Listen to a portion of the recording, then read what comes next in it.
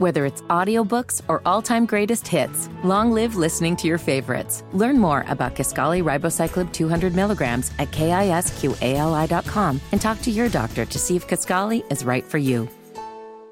Scarpins Avenue. Small doses. Self-help from the hip. Small doses. We're talking that shit. Small doses. And keeping it real. Small doses. With me and them Seals. It's so funky. Well, I am recording this episode prior to November 3rd. A day that could either live in infamy or could live in victory of some sort. I mean, mild, but still. And because this day is ahead of us in a way that I simply cannot project or predict, we opted to give you all an episode from our past that speaks still very prevalently to our present. Side effects of free speech with my very good friend and lawyer, Natasha Korgaonkar. This episode, we really wanted to break down the nuts and bolts of free speech because it's gotten to a point where people think that free speech means I can just say whatever I want without any consequence. And that is something that I've really noticed in this election cycle with people feeling like they can just like put out false information, they can speak their apathetic views, etc., and don't expect there to be any challenging. For instance, like with people saying like, I don't want to vote, I'm not going to vote, and you shouldn't have anything to say about it. It's like, well, then if you don't want me to have anything to say about it, then don't say it in a public space. Don't say it in a public forum. And for the record, I do have something to say about it because your choice is not personal. Your choice actually affects us as a society and as a community. So I, by right, have something to say specifically about this particular issue that you are free speeching on because it affects me directly. So we really wanted to clarify this because I think there's a lot of people that think because of social media and because of our access now to everybody having a platform and everybody having a mic and everybody having a say, which listen, everybody has and should have the right to speak, but not everybody is speaking from the same place. Not everybody is speaking from an educated space, from an informed space, from an ethical space, from a moral space. Shit, some people are just tired. Take a nap. Maybe you're speaking from a place of sleepiness. You know, some people are speaking from a place of hangriness. Don't be talking all crazy because you didn't eat a sandwich and then try and take it back later. So we need to be more conscious of how we're using this quote unquote right of free speech and understand that with this access to being able to speak freely to more people than we've ever had access to do so before, we need to be exercising more responsibility. And honestly, the dope part about responsibility is that it's free too. I know that's crazy, right? You don't got to pay to be responsible. All you got to do is pay attention. And that is free. Pro bono. So we have Natasha on here because Natasha and I went to African American Studies graduate school at Columbia. She also went on to go to do law school at Columbia. Then she worked for the NAACP Legal Defense Fund and has really committed her life in law to civil rights. So this is completely in her wheelhouse. And we really are lucky to get her on here talking because Natasha can be like very soft-spoken, but when it's time to go down, she speaks it. And that's how we have to look at our voices as well. Like the access to being able to speak and the freeness of being able to speak doesn't mean that you should do so without consciousness, without economy of words. You know, that's something that I've been working on. You don't got to say something all the goddamn time. Sometimes it's better left unsaid. And sometimes you really just need to be listening. So as we are embarking on a next step, as this episode airs after November 3rd, it behooves us to really just consider how we move differently. Whether or not the outcome is to your desire, how are you going to move differently? How are you going to function differently with your voice? We just did side effects about being outspoken. So it's only right that we come with free speech because you got to understand that being outspoken is different considering the different spaces you're in.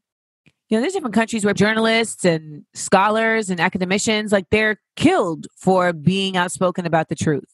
That's what free speech is not. Here, thus far, we haven't seen that in a egregious way, But we have seen, careers attempt to be killed. We have seen character attempt to be killed, reputations. And many times, without it being made on a public stage, we have seen, just the behind the scenes effects of how someone exercising their free speech can be deleterious to their advancement. And that crosses whatever bipartisanship or, whatever belief system you have. The truth of the matter is, free speech simply means you can speak without threat of government involvement. And even in that, there are things that you simply cannot say without the government intervening. And so therefore, you got to watch your fucking mouth. Let's get into it. Ladies and gentlemen, we are going to get into this episode of Side Effects of Free Speech. I mean, this was so necessary simply because everybody is using the words free speech way too freely. And y'all, I was so set bent on doing this properly that you probably hear horns honking in the background. That's because I'm in New York. Because I was like, I'm going to bring my lawyer friend on the show to set the record straight. So today, well, you have a married name now. I don't. No? It's just still Natasha Korgaonkar? Natasha Korgaonkar. That's me. Okay. That's always me. So, we're Smarties, and we met at graduate school at Columbia University, the Institute for Research in African American Studies, and we're going to get into all of Natasha's dopeness later in the show. But first, we're going to drop a couple gems. But before we drop a couple gems, let me just say that this episode is inspired by the Roseanne Barr situation, by a group of young men wearing Make America Great hats when they come into the African American History Museum, by Kanye West. There's just been a litany of examples of people speaking freely, and then people like me being like, hey, that's whack. And then people being like, they can have their opinion. And then thinking that somehow I have infringed upon their free speech. So we're going to clear that up. And first up, let's get a gem droppery happening. Jam dropping. Jam dropping. Jam dropping. We dropping on these hoes.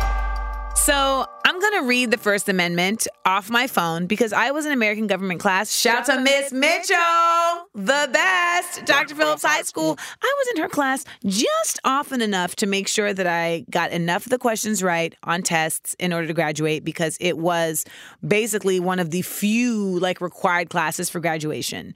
But I wasn't there enough to be able to tell you the true way the government works. And I didn't listen to conjunction, junction, and all that stuff, when they break it down either. So, there's a lot that I've learned recently simply because it was oh, you missed some fundamentals, Amanda. It's just that I know how common sense works, and that's what gets me through. So the First Amendment reads, Congress shall make no law respecting an establishment of religion or prohibiting the free exercise thereof, or abridging the freedom of speech or of the press or of the right of the people peaceably to assemble and to petition the government for a redress of grievances.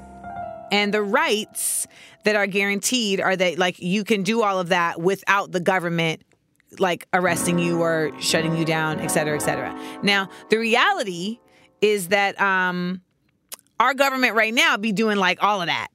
And not really upholding the Constitution the way that it's supposed to be, in my personal opinion. But I am not a Supreme Court justice, so it doesn't really matter. The reality of our gem drop today is what free speech is versus what people think free speech is.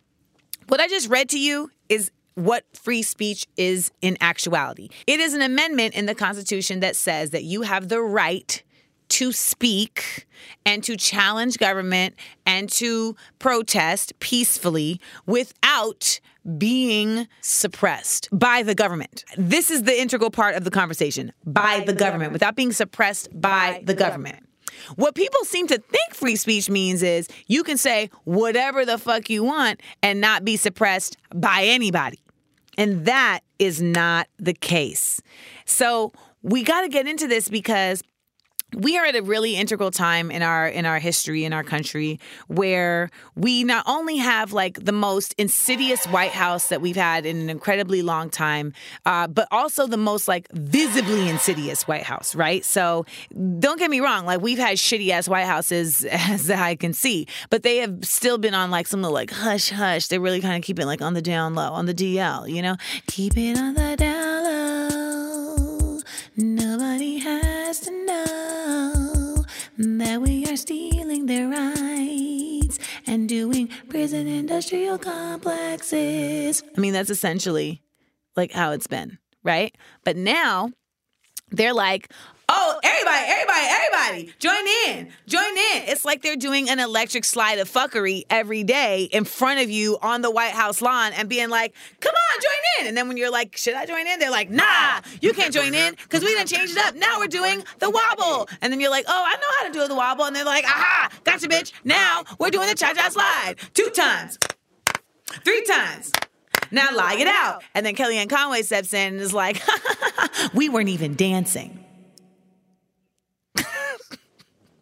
That's what it feels like with our current administration. And that being said, we have more folks, I feel like in recent time, who are like, we have to speak out as visibly and audibly as possible as journalists, as bloggers, as just regular citizens, because if we don't speak up, then this continues to get more pervasive, and then the ignorance just permeates deeper and deeper and deeper into the limestone. So in that, you see this government that is actually suppressing free speech on a regular basis. When Donald Trump decided as president to attack free citizen Jemele Hill, who's also a journalist, for her comments about him as president, like I feel like that is what triggered ESPN to feel like they needed to discipline her. And I don't feel like they would have had he not crossed the line as a government, employee and as somebody who is an elected official and as the president of the fucking United States and pointed her out, and I feel like that's where we start seeing the blurred line. And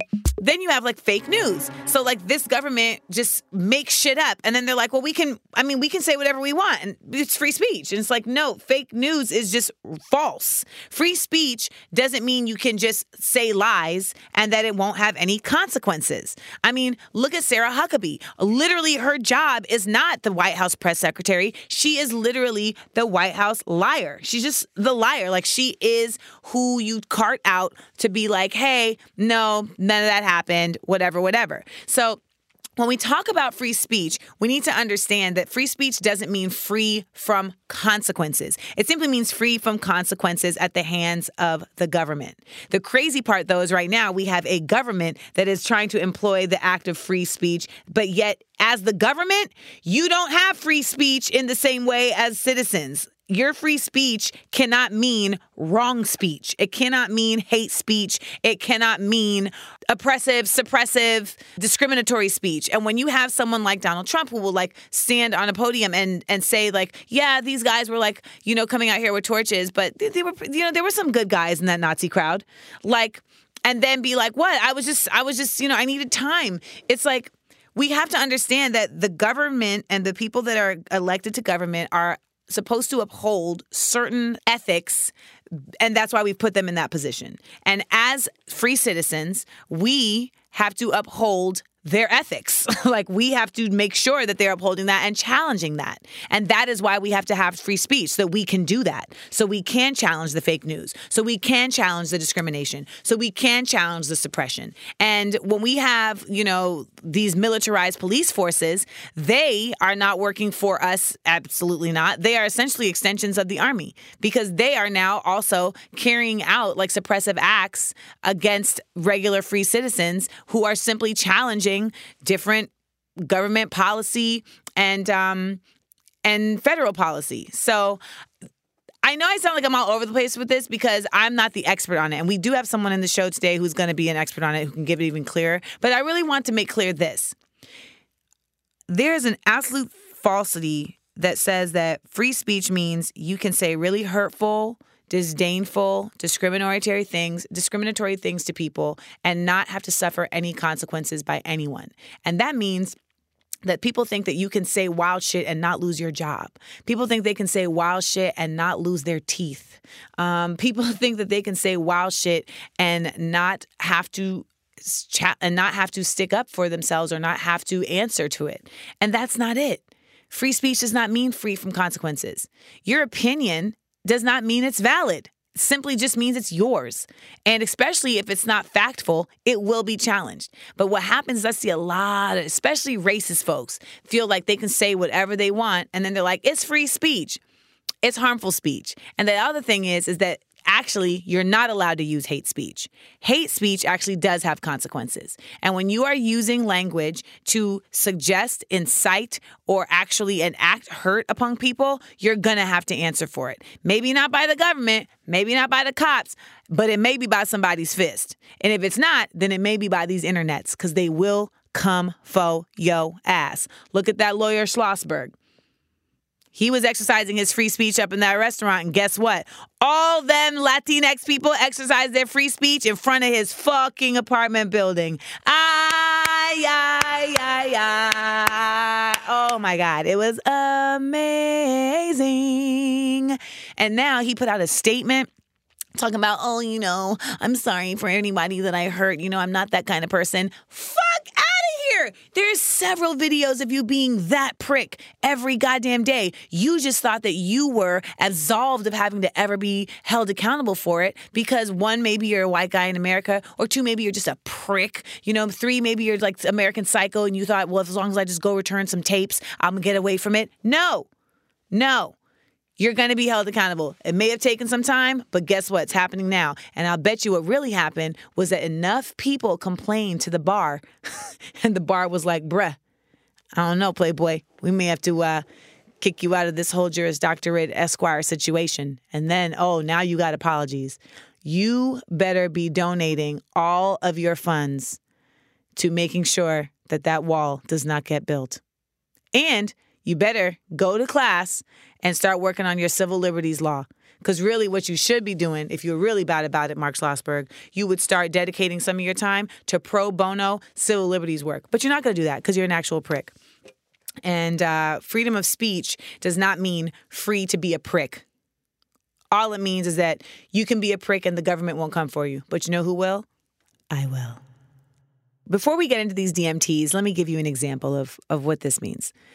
Tomi Lahren gets on any platform she can to talk a bunch of fuck shit. She lies, she ignores facts, she conflates issues, she says things for shock value, et cetera, et cetera, et cetera. And she does not expect there to be any consequences for that. But when you do these things, there are consequences. The same way that I know that I speak very directly, very starkly in contrast to a lot of folks in Hollywood. And I speak very honestly about the fuckery that goes on in this country on various levels, especially with women and Black people. I know that there are consequences for that. I know that that could affect like how I get hired to do different jobs. I know that that can affect my safety.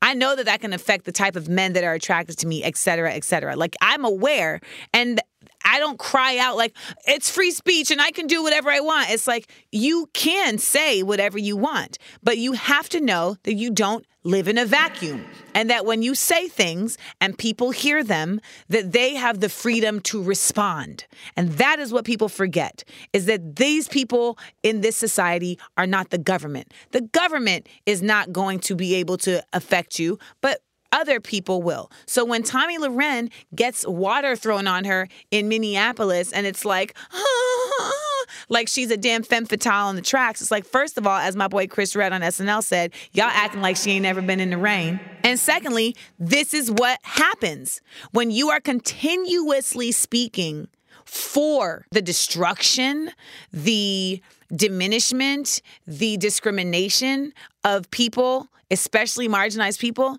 You seem to think that no one is going to challenge you on that.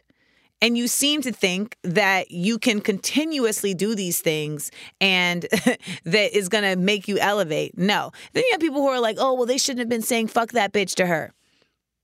So she can literally be on several mainstream media outlets calling for the lessening of rights of Muslims, of Latinx people, of Black people, but she doesn't deserve to be called a bitch? That's the definition of a bitch. Somebody who's mean for no fucking reason. And by the way, I said somebody, because in my mind, bitch is also genderless at this point. And it can have two meanings. It can mean somebody who's mean for no reason or somebody who's a coward. And she's both. She's a bitch.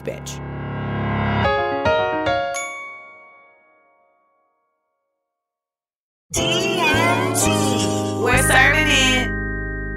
Question number 1. How do you explain free speech versus white people using the N-word and other forms of hate speech? Yeah, we should wait for an expert to be here because that's a really good question. Because I have like what I as a regular citizen think, and I would love to hear that against what somebody who's in like the actual law space thinks. So typically I do DMT by myself, but because we have an expert on the law, a law expert, a juris doctorate, a lawyer, if you will. A lawyer, if you will. What's the other one? What's my favorite? An esquire. An esquire. That's my fave. True. I never use it. Oh, you're slipping. I'm slipping. I mean, I just feel like your driver's license should say Natasha Korgaonkar Esquire. I'm going to see about that. I mean, I'm just It's a good idea. It's Thank very you. because it's just like so extra in the way that like straight white men in America have always had the right to be without doing any studying. Like So true. My favorite thing is when a man who's not a lawyer corrects me on the law. That is my favorite thing. You would be shocked. Actually, you wouldn't. No. Some might be shocked to know that it happens with quite some frequency. My second favorite thing is when a lawyer who is not a civil rights lawyer corrects me on civil rights law. Oh, that's even better. Even better. So Even typically, when we do people I like, we would like run down your whole credits. But since we're going to start with DMT, I think the people should know your credits before we even get into DMT so they can understand the legitimacy of the woman sitting here chiming in on these answers. So Natasha, can you just please give people a quick little overview of like where you've been, where you are in terms of your legal profession? Totally. So I met you when we were getting our master's in African American Studies at Columbia. It was amazing. Yes. It was a gift. And this friendship is part of the gift that keeps giving. I practiced law for about 10 years. And most of my time practicing law was as a civil rights lawyer at the NAACP Legal Defense Fund. I mostly did voting rights. I'm not there anymore, but it remains one of my proudest accomplishments to have done that kind of work where I did it. And Natasha, can you tell me your ethnicity, please? Yes, I'm South Asian. That's right. Natasha is an ally. Absolutely. 1,000%. 1,000%. Yes.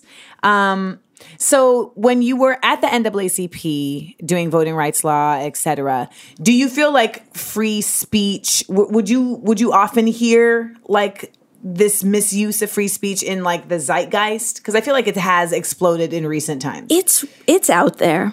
I mean, it's totally true. The way that First Amendment jurisprudence has changed over time. You better say it, jurisprudence. I mean, it's a big deal. Just to totally put it in the plainest of terms, the First Amendment is a huge deal. We love it. We hate it. It gets appropriated. It gets misappropriated. It gets used in the right ways a lot of times, too. There's so much to say about the First Amendment. That's why it's first. Can I ask you this? Like, does the First Amendment change when you're the president? Like how it applies? Or is it simply just like, it's according to how that person wants to use it, but there isn't anything like law abiding in terms of that? Well, let me answer your question by telling you about a lawsuit that I have heard of. It's called the Knight Institute versus Trump. And it's the lawsuit challenging that the current president has blocked people on Twitter. You've probably heard about this. He's been blocking random people who are critical of things that he says or who engage him on topics with which they disagree with him. So there is an example of the intersection of the office of the president and the First Amendment. And I'm happy to say that the Knight Institute, actually at Columbia Law School, which filed the lawsuit, has recently won. The president said he's going to appeal it. I'm not working on the case, so you don't know the ins and outs. I don't know the ins and outs, but it's something that's so important to think about. It's super important to think about. This is really about just sort of like what the public forum is, and can we all participate in it? Can we all participate in it with respect to that person and that office as well? So it's something to keep an eye out for. One of the things that I pride myself on is being able to know like the best people for the job. And I am so happy that you're here. Like literally as you answered that, I was like, Amanda, like Natasha's awesomeness is like a reflection of your awesomeness right now because you knew that Natasha would be awesome. And here we are. I'm super psyched to be here. I'm so ready. You know, I'm always talking about the law with other lawyers. I'm always talking about the law with judges, for example. Right. So it's really nice to be able to talk about it just with a friend. So you're not at the NAACP right now. I'm not. Are you chilling? Are you just figuring out the next trajectory? I think that's what we're all kind of doing. I think that's what we're all kind of doing. I'm super doing that. I just graduated from business school after practicing law for about 10 years. Did you guys hear? I just like to reiterate one more. Natasha now has an MA. Well, so your undergrad is a BA. That's right. From Brown. From Brown. An MA in African American Studies from Columbia. A JD, right? Is that what you would call it? Yeah, a JD from Columbia. And now you have your MBA from Columbia. I made it a hat trick. You made it I a went hat back trick. home. I made it a hat trick. This is your version of an EGOT. I don't know what an EGOT An is. EGOT is an Emmy, a Grammy, Oscar, a Tony. Oh my God. My goal in life. That's Well, gonna one be of you. them. That's Your one of my EGOT goals. moment. I have a couple goals. I want to, build a Afrocentric private school in the Los Angeles area. Amazing. I want to build an HBCU of comedy schools. Yes. SFBA, Smart Funny and Black Academy. And That's amazing. I want a fucking EGOT. There you go. Yeah. I have no doubt. Let me tell you, when I decided to go to business school, not an easy decision to leave the practice of law, at least for a little bit of time. Not an easy decision to leave the Legal Defense Fund, which I love. Yeah. But when I thought about sort of like, do I take this risk? Do I do this thing? I thought about you. I thought about you. I thought about your decision to move to LA. I thought about the bravery that took, just sort of the passion for doing things. And that gave me the courage to do this thing. And it's been such a crazy adventure. I mean, Thanks. I'm not just saying That's that like because super we're dope. speeding, whatever that means. Oh, speeding is a term for a recording. Tasha's learning the lingo. I'm learning the lingo. No, it's totally true. It's totally true. That's right. Great. Thank Life you. is long, God willing. Chris Rock always says, people say life is short, but when you make bad decisions, life is long. It's real long. Life is long. Like life is long. Like if you're like, it's not as short as you think. You can. It's about. I feel it's all perspective. Totally. What did you like about the Legal Defense Fund? Everything. I love the work we did. I love my clients. I love my colleagues. It was amazing to work in an office that is doing historical work, that has a historical presence, and to feel that just for even a moment, about 6 years, I could be part of that legacy is something that I think is the best thing I'll ever do. And I'm committed to working in these issues still. I really miss the law. I don't know what this next phase of my career will be, but without a doubt in my heart, I am a civil rights lawyer. That's what I've always wanted to do since I was a little kid. Yeah. And that's what I still want to be able to do, maybe in a little bit of a different way now that I have this MBA. Yeah. Maybe not. Who knows? We'll see. But there's one more person out here who has the information and also the drive and has put it to praxis. And I think that to me is what is so unique and awesome about you, and like just trying to get people in that headspace. Because you'll get people that have the information, but they don't have the motivation.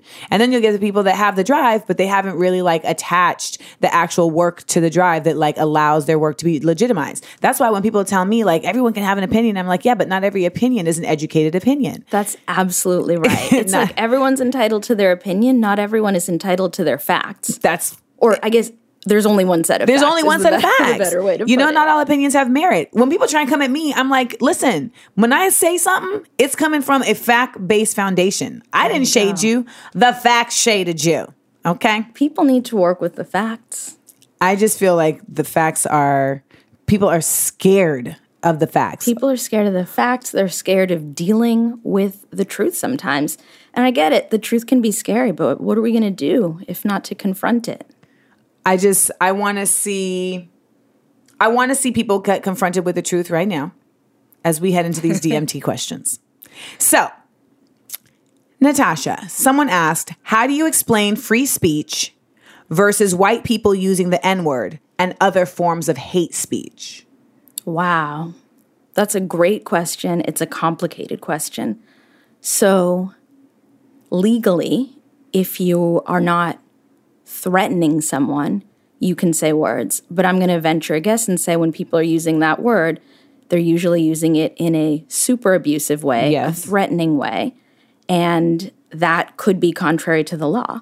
Free speech, I mean, a lot of people think of free speech as just sort of like, you can say anything, you can be free of consequence, like do whatever, and we have to accept it.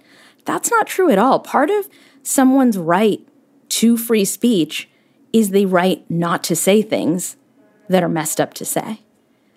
I'm going to tell you a story. I'm going to take it back to when I was a college student. Back in the day, I was in college. There was a college newspaper, as there often tends to be in most colleges. Mm-hmm. And this super conservative hate monger placed an ad in that college newspaper. And the ad, I don't quote me on this because I can't remember if this is the exact title, but it's something like Top 10 Reasons Why Slavery Benefited Black People. It was bananas. Everyone in the room right now, including Dylan, just went, what? I mean, because someone sat down and thought about that and was like, yeah, this makes sense. And then sent it in as a paid advertisement paid for it to the college newspaper. Tell me why the college newspaper printed it and then tried to justify it on free speech grounds. This was before I was a lawyer, right? I was like 19 or 20 years old at the time. And that's the first time, for better or for worse, that's the first time I really sat and thought about what is this First Amendment? And really thought critically about how it can't serve to insulate you from any kind of criticism. No. Right? The way the college newspaper was trying to say it did. And also part of your First Amendment rights entail the right to say, we're not going to publish garbage. We're not going to publish something hateful. We're not going to publish something like that. That's the caveat. The same way that people have a right to say something, you have a right to refuse it. Absolutely. As long as you're not being violent or abusive, I mean, yeah, you have the right to refuse it. You have the right to have a counterpoint. And that's a right that you should exercise, particularly people of color and women have a right, and LGBT people. Anyone who's being attacked has a right to respond. In fact, you should. Which is what I've been really encouraging people to do, because I feel like there's this overarching blanketed thought process that says like everyone can have an opinion, and it's leaving out the extra part of that, which is, and you are entitled to challenge an opinion. Everyone has a right to an opinion. You have a right to challenge that opinion. And somehow or another, free speech gets like intermingled in there, and it says that like free speech is you don't have to challenge. But part of free speech is your agency to challenge someone else speaking freely that is harmful, that is false. You know, like people speaking erroneously about things don't get to just call it opinion. Absolutely. I mean, opinions aren't always right. Like, just because you slap something with the label of opinion, it doesn't mean it's okay. In fact, there's plenty of really bad opinions out there. I think we're all familiar with a lot of them. A lot of them. A lot of them. I did like a whole episode of just like stupid questions. I mean, just like phrases that I hate. And like the whole episode is my opinion on phrases I hate. And some people were like, well, you know, that phrase is a good phrase. I'm like, then you can do an episode on why you like the phrase, there are no stupid questions. I think it's false. There are stupid questions. And that's your opinion. That's a fact, Natasha. You're right. There's a lot of stupid questions. There's a lot of stupid questions. You know what's another stupid question? Was slavery good for black people? That's a stupid question. It's harmful. It's so many kinds of questions. It is bananas. What was one of the reasons? Do you remember? Because I know you read it. Yeah, I know.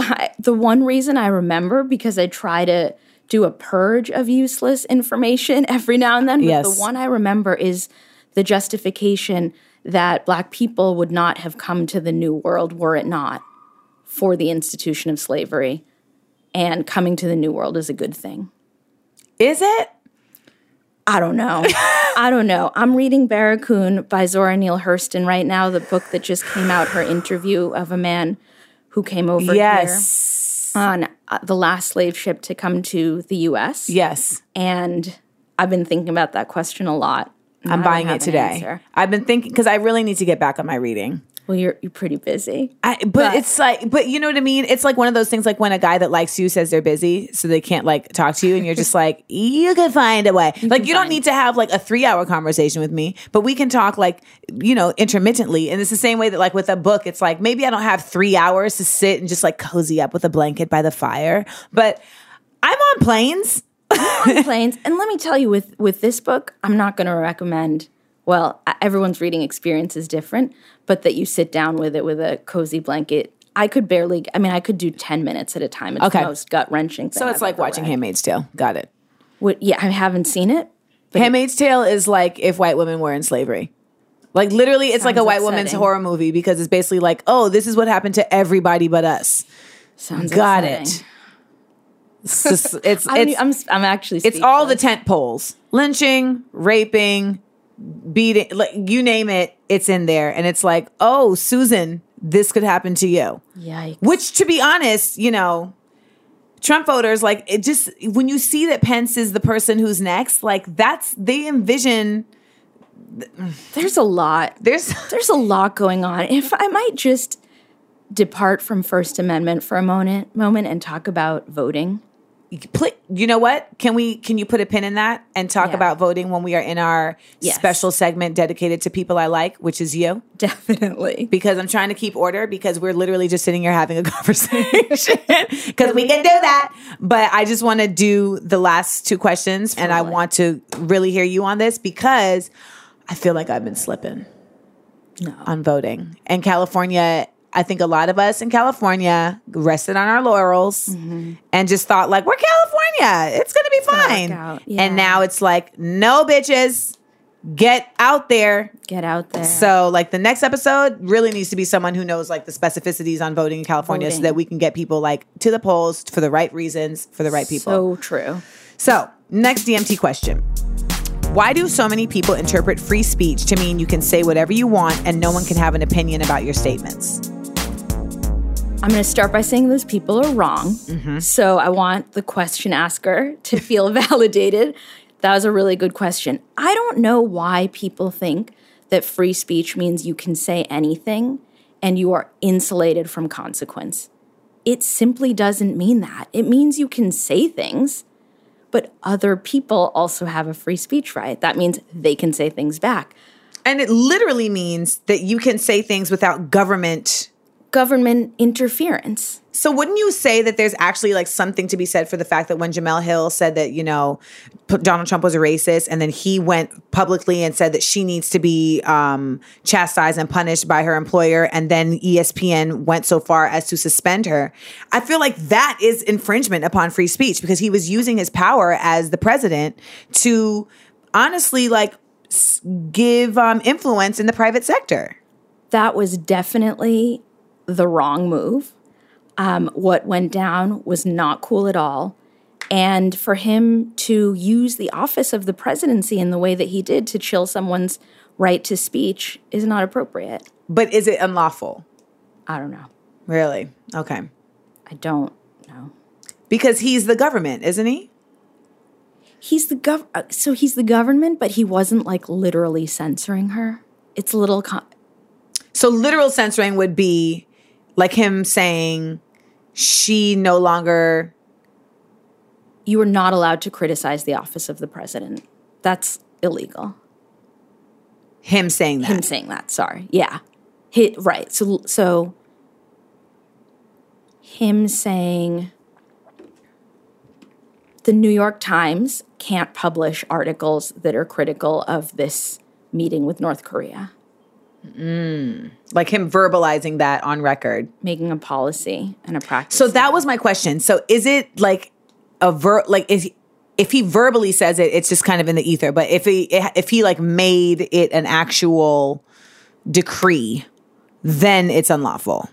You know, I think we're experiencing a new thing where we now have this president for whom the random things he says in the ether may or may not actually end up being things that he construes or his people construe as policies. So I think we're a little bit in uncharted territory here. Right? Because, Yeah. I mean, it just feels like he says things and then it gets carried forth as if it is policy. And I'm just like... The first 37 years of my life, mostly what was happening is that presidents said things that they meant. So it's like a little different now. Right. Where I just don't know. Is a tweet a law? I mean, no. But some people think it might be. I think a lot of the reason that people think that, like, you know, free speech means you can say whatever you want is that, and I mentioned this earlier in the show, is that, and I don't know, like, I can't, like, pinpoint the exact moment when this started happening, but, like, it just started becoming used as a buzzword, like, as a buzz phrase for getting away with what you're saying. Like, I did a post on my Instagram the other day about how, like, I was on a date with a guy, and he was expressed how he was, like, avidly homophobic. I mean, he was homophobic like people are about sneakers. I mean, he was just, like, really into it. You know, he was a collector, and I was like, oh, cool. And I just left him standing where he was, got on the train and went home. Mm-hmm. And people were like, that man has a right to his opinion. He has free speech. You don't need to judge him. And I'm like, I literally left him standing where he was and left. Like, I can judge. The other part of that is how people love to add, like, you don't have to judge somebody. And it's like, maybe I don't have to judge a person, but I can judge who is in my space. I think you must judge who's in your space. Have to. It's called self-protection. Yes. Not everyone's entitled to your time. I never get it. I get, like, I'm a lawyer. I'm kind of comfortable with judging or whatever. But I do not get people's, like, don't be judgmental. I'm like, you better be. It's like, if you're racist, I'm going to judge that. I'm going to judge the shit out of you. I'm totally going to judge that. If you're homophobic, I have judgments about that. I don't think it's cool. It's not cool. It's like, not if you cool. don't take care of your children, I'm judging you.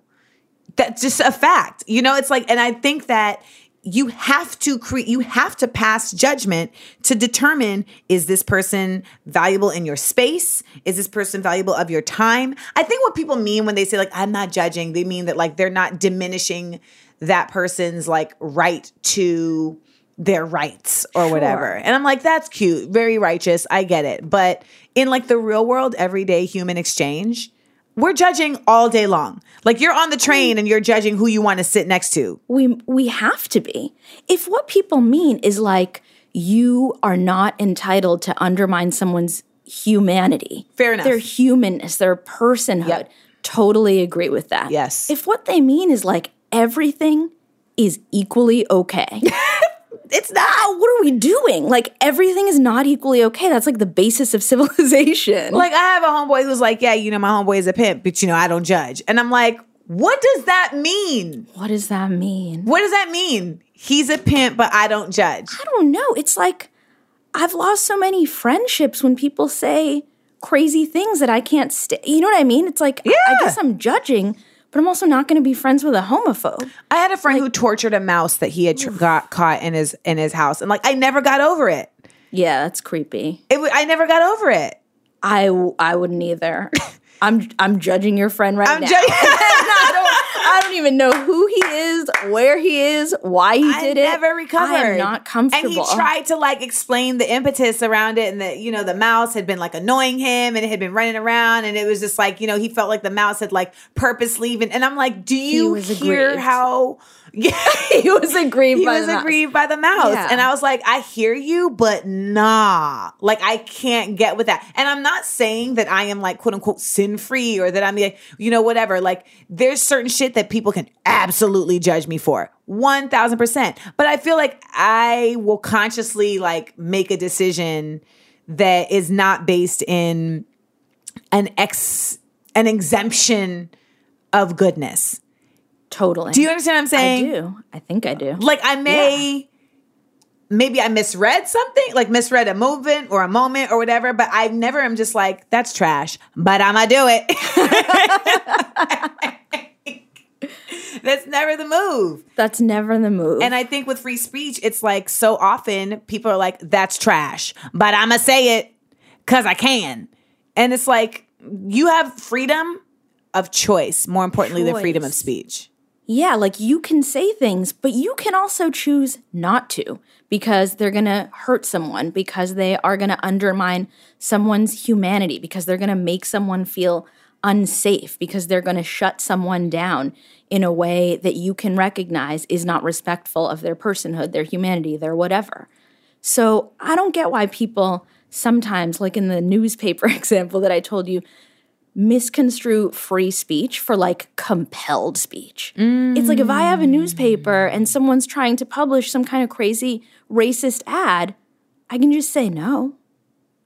It's your paper. It's my paper. I got attacked on the internet one time because I was put up on this site, which name I won't say, but I had like a rap that I had done, like a freestyle. And instead of like putting the graphic that I had supplied them with up, they decided to use like a more suggestive graphic that was like a photo that was taken from like the pit at a show. So like it was basically like a camera like pointing straight up into my cervix, and like I'm wearing shorts, but it's still just suggestive. Yeah. And the person who posted it put Amanda Seales versus the commenters. So like they were goading the commenters and these like 16-year-old douchebags sitting in their homes, like waiting for mom to bring them a tuna sandwich while they completely try to annihilate my self-esteem. And so like they're literally like for hours, Tosh, for hours. They're like, Amanda Seales is a dirty cunt. Amanda Seales, I want to gouge her eyes out and nut in her eye sockets. Amanda Seales' kneecaps look like Patrick Ewing. You know, just very offensive things. And someone said that my hair looks like pretzels that they want to nut in. I'm like, what? Wow. And so this is going on, and like people are texting me like, hey, like I hope you're okay. I know that you're seeing this, because it was a very like popular hip hop site. Mm-hmm. And then the guy who owns the site, the owner of the site who posted it, puts in the comments, hey, are y'all done with Amanda, or can I put another post? What is the... Okay, hang on. So actually, you know what? Nah, fuck that. The site was called Not Right. The nigga's name is SK. He really thought that shit was cool. Like, he really, really thought it was cool. And it was so wild how many people came to me and were like, you just have to deal with it. It's free speech. Like, you know, he has a right. And he even said, because you know me, I confronted him on it. Yes, and I was like, yo, why are you allowing this to go on? And he said, this is my site, and this is my forum, and I'm not going to censor my viewers. I'm not going to censor my audience. And I'm just like, it's not censoring when you're literally antagonizing. You're doing the exact opposite of censoring. I mean, that sounds like threats. It's threats. It's threats. They're like, and it's completely irrelevant to the post. The post is a rap about I'm a diva. Like, and still like you're goading this behavior. Why? What is it that you're getting from this? You're literally like asking people to say derogatory, demeaning, sexually explicit things about a woman. And when you see it happening, instead of even just being like, hey guys, that's not cool. If you're going to comment, stick to it being about the music. Even if you did that at least shows your character. Because now I'm judging you. But it's like, you don't understand how many people hit me. We're like, Amanda, it's free speech. Like, he can't do anything. And, you know, they can't do anything. And it's just like, you can't. And Amanda, you can't do anything because it's the internet and he's more powerful. Oh, for real? Oof. That breaks my heart. It was insane. Some people, like, I just don't get where the victory comes from. It's like you're enabling what you think, what you're saying is free speech, but really you're enabling something that contributes nothing. Contributes absolutely nothing. And what's amazing where people plant their flag in purpose. Totally true. Like, that's the sword you're going to fall on. It's like whatever these random people said about your body. Like, that was a win for you? That's a win. You know? Help me understand. Help me understand. Help me understand. How's that a win? Like, you did what? You enabled what? People to be vile? Mm-hmm. Good job. Good job. High five. Good job. You made it easy to be vile. five. I don't know what else to say about that. Here's the last DMT because I really want to get into voting. I love these DMTs. I bet most people are going to ask about the dangers of racist and alt-right rhetoric, but what about in our personal lives? I often have to self-censor because some people can't handle the truth. Or when I express what I really think about the world, people label me as negative, too critical, or even cold-hearted. You seem like a pretty honest and straight-to-the-point person. How do you deal with that? I'll take this one, Tosh. Go for it. First of all, this question, though completely relevant to like your life, is actually not relevant to free speech because free speech has nothing to do with your personal life. Like for all intents and purposes, free speech in the way that people are misusing it is really about the fact that you have freedom of speech from being censored by the government. We just keep reiterating it because I want people to truly, truly understand that. We live in a time now where there's more places to speak than ever. Because honestly, free speech, I feel like, has somehow gotten bastardized because it's the same way that the word literal became Started to mean figurative. Yes, which is the opposite. It's like what people have come to think free speech means is that everybody has a right to.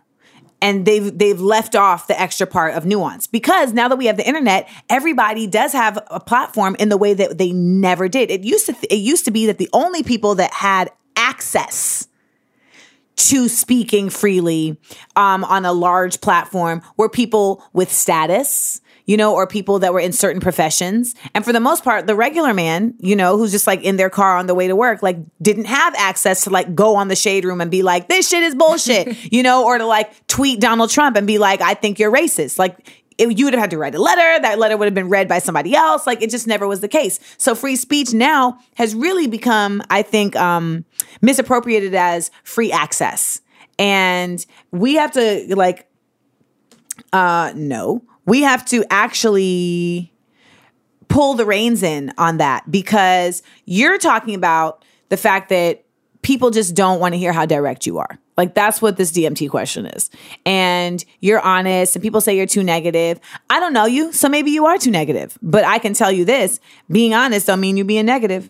Like so true. There is oftentimes, and you should listen to Side Effects of Being a Realist, because oftentimes when you are a realist and you're calling out the situation, it might be a negative situation. And as a realist, you acknowledge the real things in front of you. Like when people say like you're negative about like America right now, it's like, well, there's a lot to be, negative about. Cause for concern. And it's just like, I feel like there's a thing about, I always say like, don't change who you are, change who you're talking to. Like if you really look at yourself, because we got to do that. We always got to look at ourselves and be like, okay, did I have to say that? You know what I'm saying? Like in certain settings and certain times, I mean, that's just tact. Because there's something about being truthful, but there's also about being tact. And some people feel like, well, if I'm honest, like, what's the problem? It's like, no. Tact is very important. You can have honesty, but it's how you deliver it. It's when you deliver it, who you deliver it to. Those things are important. I hate when people say I don't have a filter because I'm like, no. I have a filter.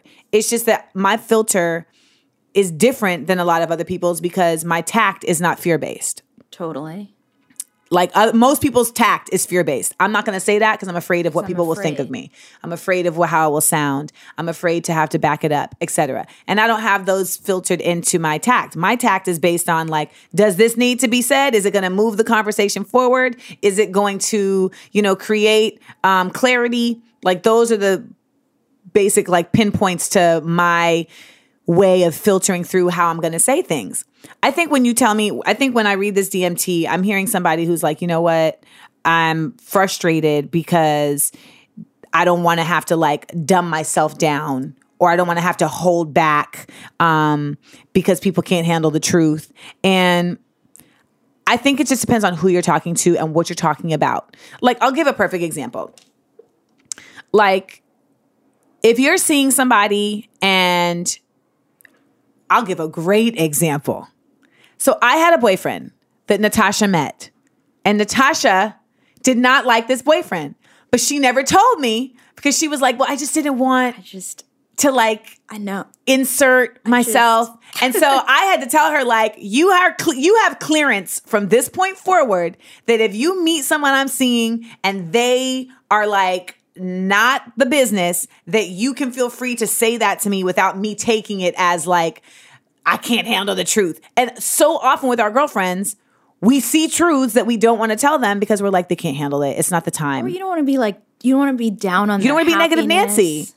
Yeah, completely. But sometimes you got to like feel that out. And so like I understood that situation completely because you like met him once. I mean, it's not like you were around him a lot of times. Very limited basis. You met him once, you made a judgment, and you were just like, I'm just going to hold that in my back pocket until. Now, my mom, on the other hand, will have several conversations with me about a situation. And then when I finally get to the point of being like, yeah, I'm going to end this, you know, whether it's professional or personal, then my mom will be like, well, you know, I always knew. Don't say that now, because you could have said something 10 times, but instead of like telling me the truth because it was needed, you felt like, oh, like she will feel like, oh, well, I just felt like you know, you couldn't handle it. And it's like, no, that's not what it was about. You didn't tell me the truth because you were afraid that you might be wrong. Let's be really, really, really real. And my mom is like rarely wrong about anybody, like, or any of like these types of situations.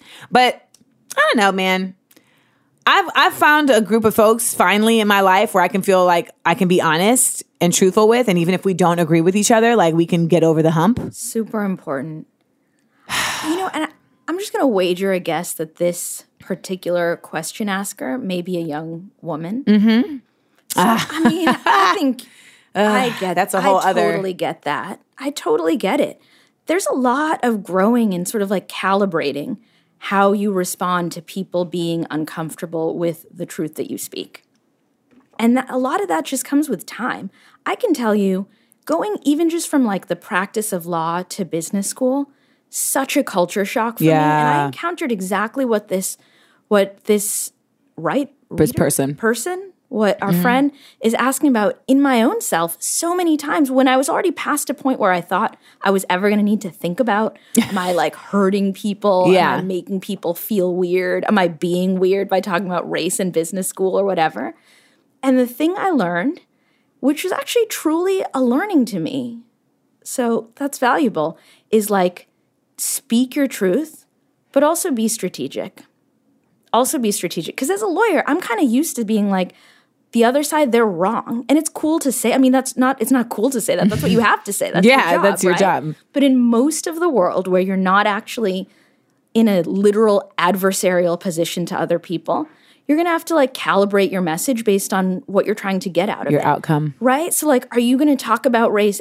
For example, I'm talking about that because that's what I think about a lot. Like everywhere you go, if you're me, if you're you, yeah. Are you going to talk about it the same way everywhere you go? Maybe not. Maybe when you're in a courtroom, you talk about it one way. When you're in the boardroom, you're trying to bring people onto the boat to your side of the line. So you're going to talk about it in a little bit of a different way. When I'm on a panel, it's one thing. When I'm in a room full of, you know, folks that don't maybe share the same ideals, it's another thing, you know, because then you also have to figure out like, well, how are you going to kind of coerce them to even be open to a different opinion? Right. Are you here to attack, which maybe in a courtroom, in it, you know, to a certain degree you are? Are you here to persuade? Are you here to make people feel comfortable with your viewpoint? Are you here to call someone out because you're in a classroom and they need to know they're wrong? You got to be strategic. I mean, that strategery is something that I've actually had to start really, really trying to implement just in my personal and professional lives, just because I will notice something, acknowledge it, and be like, this is what that is. And it's like, not everybody can receive that Just like that you. way. I know. Just, yeah. I mean, We're like, totally. no. And wrong.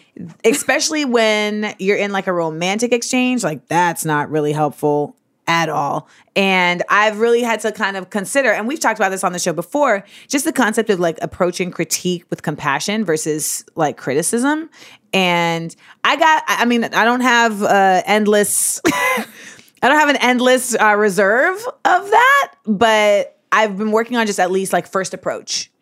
Totally. First approach, like, hey, so I'm sure that this you behaved this way or you said this from a good intention, but this was how I received it, and so can I get some clarity?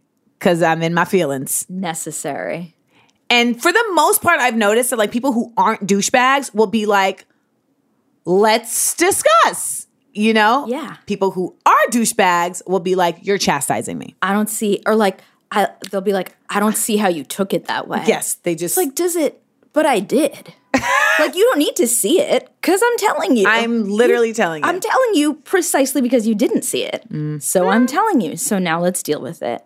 It's totally true. You got to talk to different people differently. You definitely Different do. audiences. That doesn't mean don't be you all the time, though. Totally be you. But it's okay to have sort of different versions of you. I would say it's not about not being real. It's about finding different ways to be real. To be real, to get what your ultimate goal is.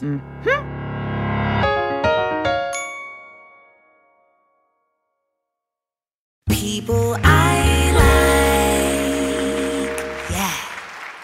So by now you have all gotten to know Natasha very well. Quite well. So it's so funny also because like when I went to graduate school, I literally was like, I'm not here to make friends. I've already made my friends. I'm not here to make friends. I'm here in a graduate school capacity. And that has been just out the window. Like there's Natasha, there's David Johns. Like I still talk to Shay, who was our administrator. And like, it's just like the Columbia, Iris infrastructure it was really a blessing, like to be in that and to have Professor Marable, rest in peace, and meet people like Natasha. It was 25 of us in the classroom. That's right. It was a cohort. small little bunch. Tongo. Remind me to tell you the most hilarious story about Tongo that you maybe have ever heard in your life. But side note, Tongo Eisenmartin was just nominated on the short list for the Griffith Poetry Prize. Tongo. He did not win because he was robbed. Literally everyone told him you were robbed. But I'm like, yeah, but I feel like that sets you up because now it's like everybody's like, oh, now we have to like really show you love. But you can get Tongo's poetry book, Heaven is All Goodbyes, publisher City Lights. You can get that online. And Tongo is somebody who went to Columbia with us. And it's just like amazing. It's like a whole squadron. Yeah. So Tosh would just be in class and say things. And I'd just be like, oh my, I will tell her this. I will never forget the day that she used binary in a sentence, and I had literally never used the word before. Never heard it before. And I was like, who is she? I think that's the side effects of being a non-Black person of color. I think that's where it came from. That program, that education, and the people, totally amazing. Do you remember the first day? Professor Marable, I don't know if you remember this. The first class that we had, Professor Marable, the first thing he said is he came in with his Frederick Douglass hair and he just like walked very briskly to the end of the conference table and we all sat there wide-eyed, just really like, oh my God, we're here. We did it. What's he going to say? This is the guy. And he was like, do you all want hip hop to die? And I was like, I'm in the right place.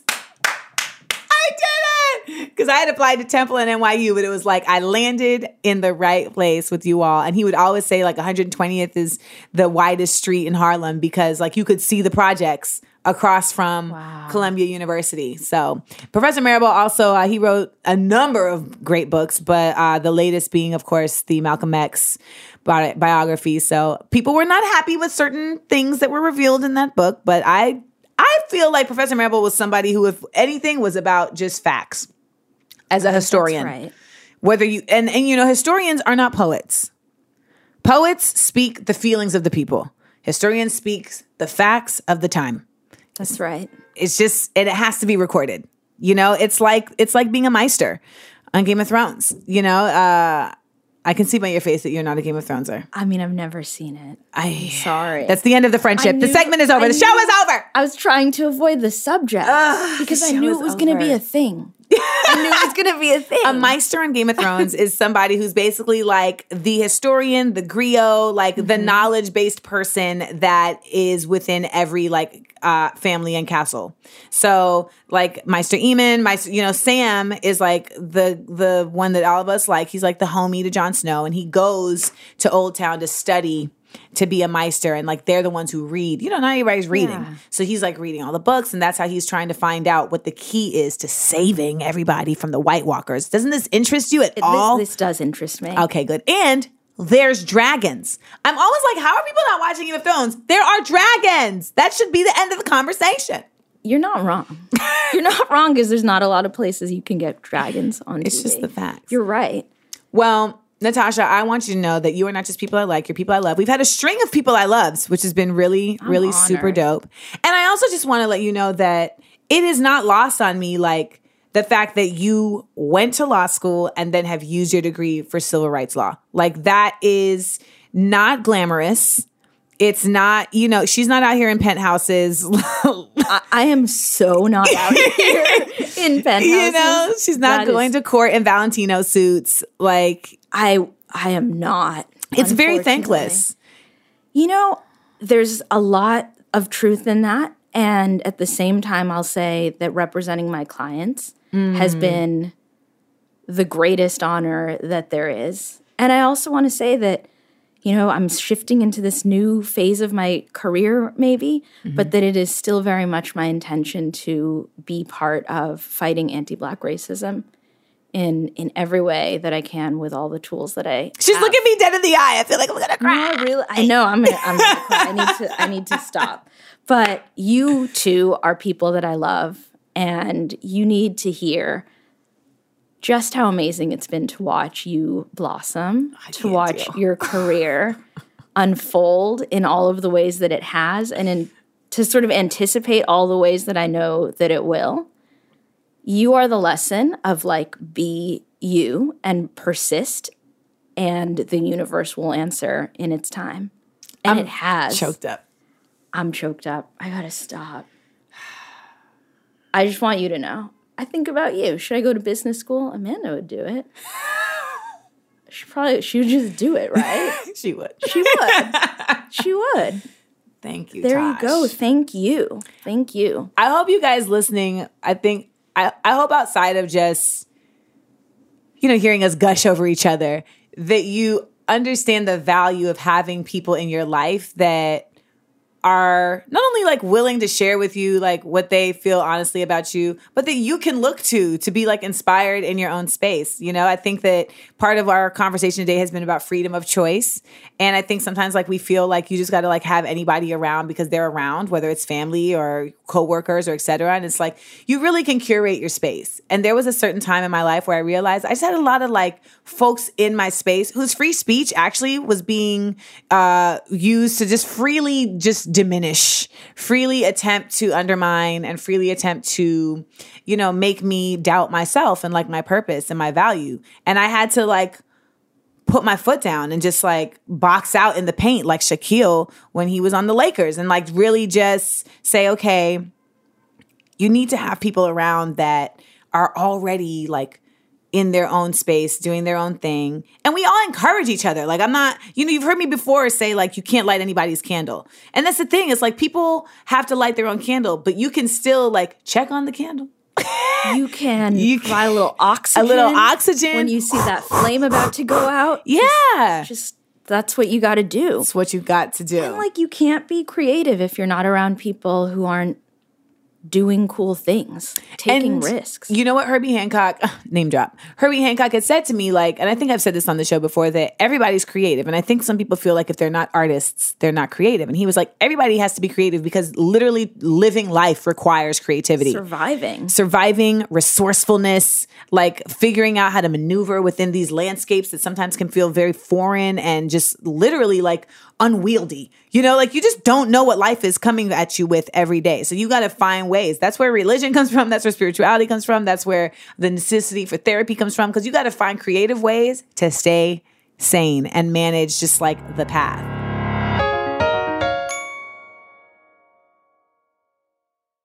That one time. So, Tosh, I want you to talk about voting. Because that one time that you were working with the Legal Defense Fund, you were all about voting rights and in your profession. And I know that right now you are maybe switching things, but your heart is still there. And the importance of voting and, you know, all these laws that are coming to place and gerrymandering, et cetera, et cetera. So I would love for you to speak to our listeners about what we had put a pin in earlier in the show. Definitely. I have so much to say about voting. And the thing is, so much of it comes from my experience as a voting rights litigator, but a lot of it just comes from my experience as a young person of color in this country. And thinking from a sort of wider lens angle, if that metaphor works, about just like what's happening with our democracy. How are we tending to it? How are we participating in it? And I know that voting, I don't know, how, like maybe it's not cool. Maybe we don't talk about it all the time, but I kind of want to challenge us to talk about it all the time. Our country is on the verge of a huge demographic shift. People, communities whom we've called minority communities for many, many centuries, decades, are in not too long from now not going to be, quote, minorities anymore. We're going to be the majority pretty soon. The demographics of this country are changing, and that can be really exciting. Young people of color have the opportunity to seriously flip the script. And we've seen this happen a couple of times in elections that have provided some really favorable presidential outcomes, for example. But we've also seen what happens when people don't participate. It's something that I think a lot of young people only think about when a major election comes up, when there's a presidential election, something that people only think about when there's a candidate who they're really excited about. And I guess I just want to encourage your listeners to think about voting and think about political participation all the time, because there is really nothing like the right to vote. There's a reason that the right to vote is the subject of 3 different constitutional amendments. There's a reason that people have died for the right to vote. And I'm not naive. I'm not sort of out there saying like people have died, therefore that should motivate you, although it actually kind of should. But I know that's not the way it works. But just don't be, I really want young people to not be cynical about the power of the ballot. I got to tell you, I feel like I'm cynical, dude. I vote. But I absolutely need to be better about practicing what I preach in terms of like voting in midterm elections and voting for, the people in our communities. And I know that part of my reasoning is like, it's like if I don't know about it, I'm just like, like I'm running around. So the other people who know about it will handle it. And I think like all of us are doing that. So now no one's handling it. Like a very small amount of people are like still very like, concerned in an action-based way. And I had to like I had to chide myself the other day because I'm like, you better like get focused, because you see that they've repealed net neutrality. So that's a wrap. And, in my heart of hearts and my optimistic mindset, I'm like, yeah, well, shit like that happens. And, the businesses don't always like follow suit or whatever. It just means that now they have the opportunity to make these choices. But if we had made better decisions in terms of who we were putting in our Senate and our House, like then it wouldn't have even gotten this far, Totally true. And also local elections really matter. We saw with the recent, or sort of recent at this point, race for the district attorney in Philadelphia, they put a civil rights lawyer in that office. Now the office is prosecuting things differently, is prosecuting things with a civil rights lens. You've seen sort of the frivolous prosecutions, the frivolous warehousing of young people of color change in just a few months since you've had this new DA. Local elections really matter. I get it. They're so unsexy. I think people don't even know that you vote for a DA. People don't know. I will tell you that. I found that out fairly recently, like within the last 7 years. Like I never thought like a district attorney was a public office. I thought it was an appointed position within the ranks of the jurisdiction. Okay. So I really just didn't know that and so once you find that out, and it's almost like we need to do like a new conjunction junction, a new Schoolhouse Rock, because people don't really truly understand how this connects to this, connects to this, connects to this. The district attorney is the person who sees over how the prosecutors are handling what cases they correct me if I'm wrong. That's right. That's the head prosecutor. That's the one who's going to say, we are not worried about these nonviolent drug crimes for first-time offenders, or who's going to say we're very worried about them and we're just going to warehouse young people of color through the system no matter what. But they implement rhetoric. They have the opportunity to falsely implement rhetoric into how they are trying and what they're pursuing, which is really dangerous. They decide how the office runs. So all of these things that I think a lot of us really care about, mass incarceration and immigration, things like this, they are all affected by people who you do or don't vote into office. Facts.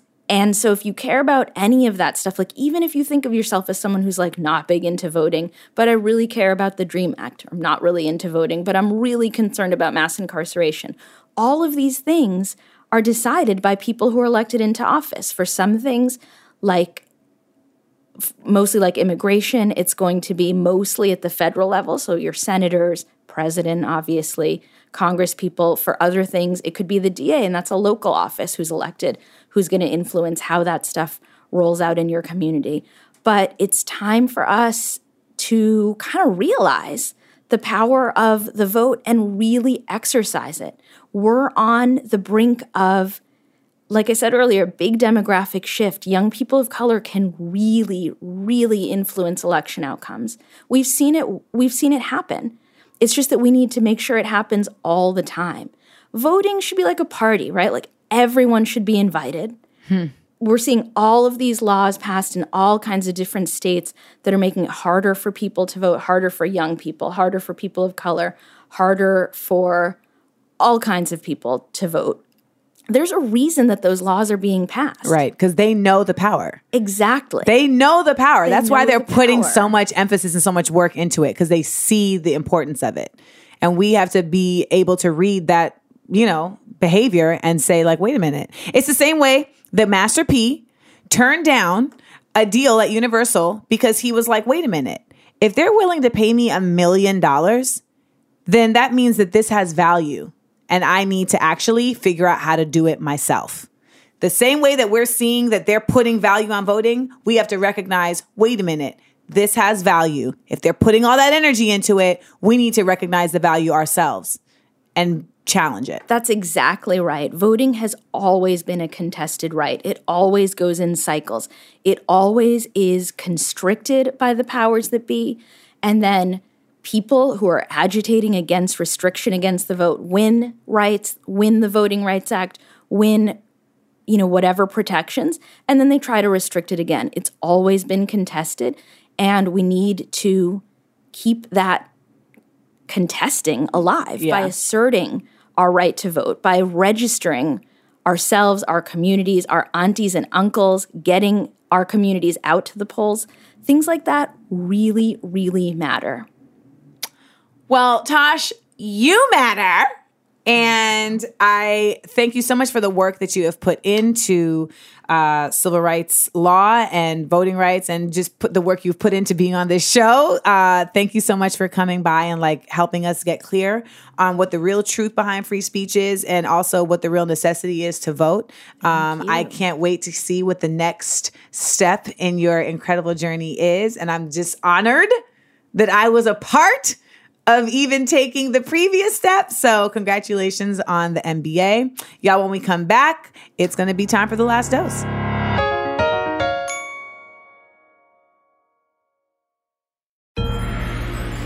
The last dose. Well, folks, you see, we got real political on this episode. And I think what we really discovered, too, is that, like, you can talk about things that are going on in the political space without it feeling like this is a political show. Because at the end of the day, like, those spaces greatly affect you in your personal life. Like, they greatly do have a great effect on how you're maneuvering in your personal life and sometimes in your professional life, etc. But I think the real takeaway today is to understand that free speech is about not having government interference to your language. That's it. In actuality, that is what free speech is about. Anything else that people try to call free speech is literally just someone having the right to say what the fuck they want. But guess what? You have the right to not only challenge what the fuck they said, but also to say, fuck no. Nobody else needs to hear that. Shut it down. So that goes for all of you all with businesses. That goes for all of you all with Instagrams and Facebooks, etc. When you have people on your site talking crazy and you feel like, well, I guess I have to allow it. No, you don't. No, you don't. Especially if it doesn't coincide with messaging that you are about. And if you're a brand, trust me, these brands be shutting shit down all day long. You know, like the reason I don't wear L'Oreal anymore is because they tried to shut down Monroe Bergdorf when she simply was talking honestly about race. And she was their first trans ambassador. So they were like, so are we calling that, they were against free speech? Yes, they were against her saying whatever she wanted, but they as a business have a right to do that. The government does not have a right to stop her. But as a business, they absolutely have the right to. It just sucks that they chose that because they had a right not to as well. Have a good one, y'all. Starburns Audio, a podcast network.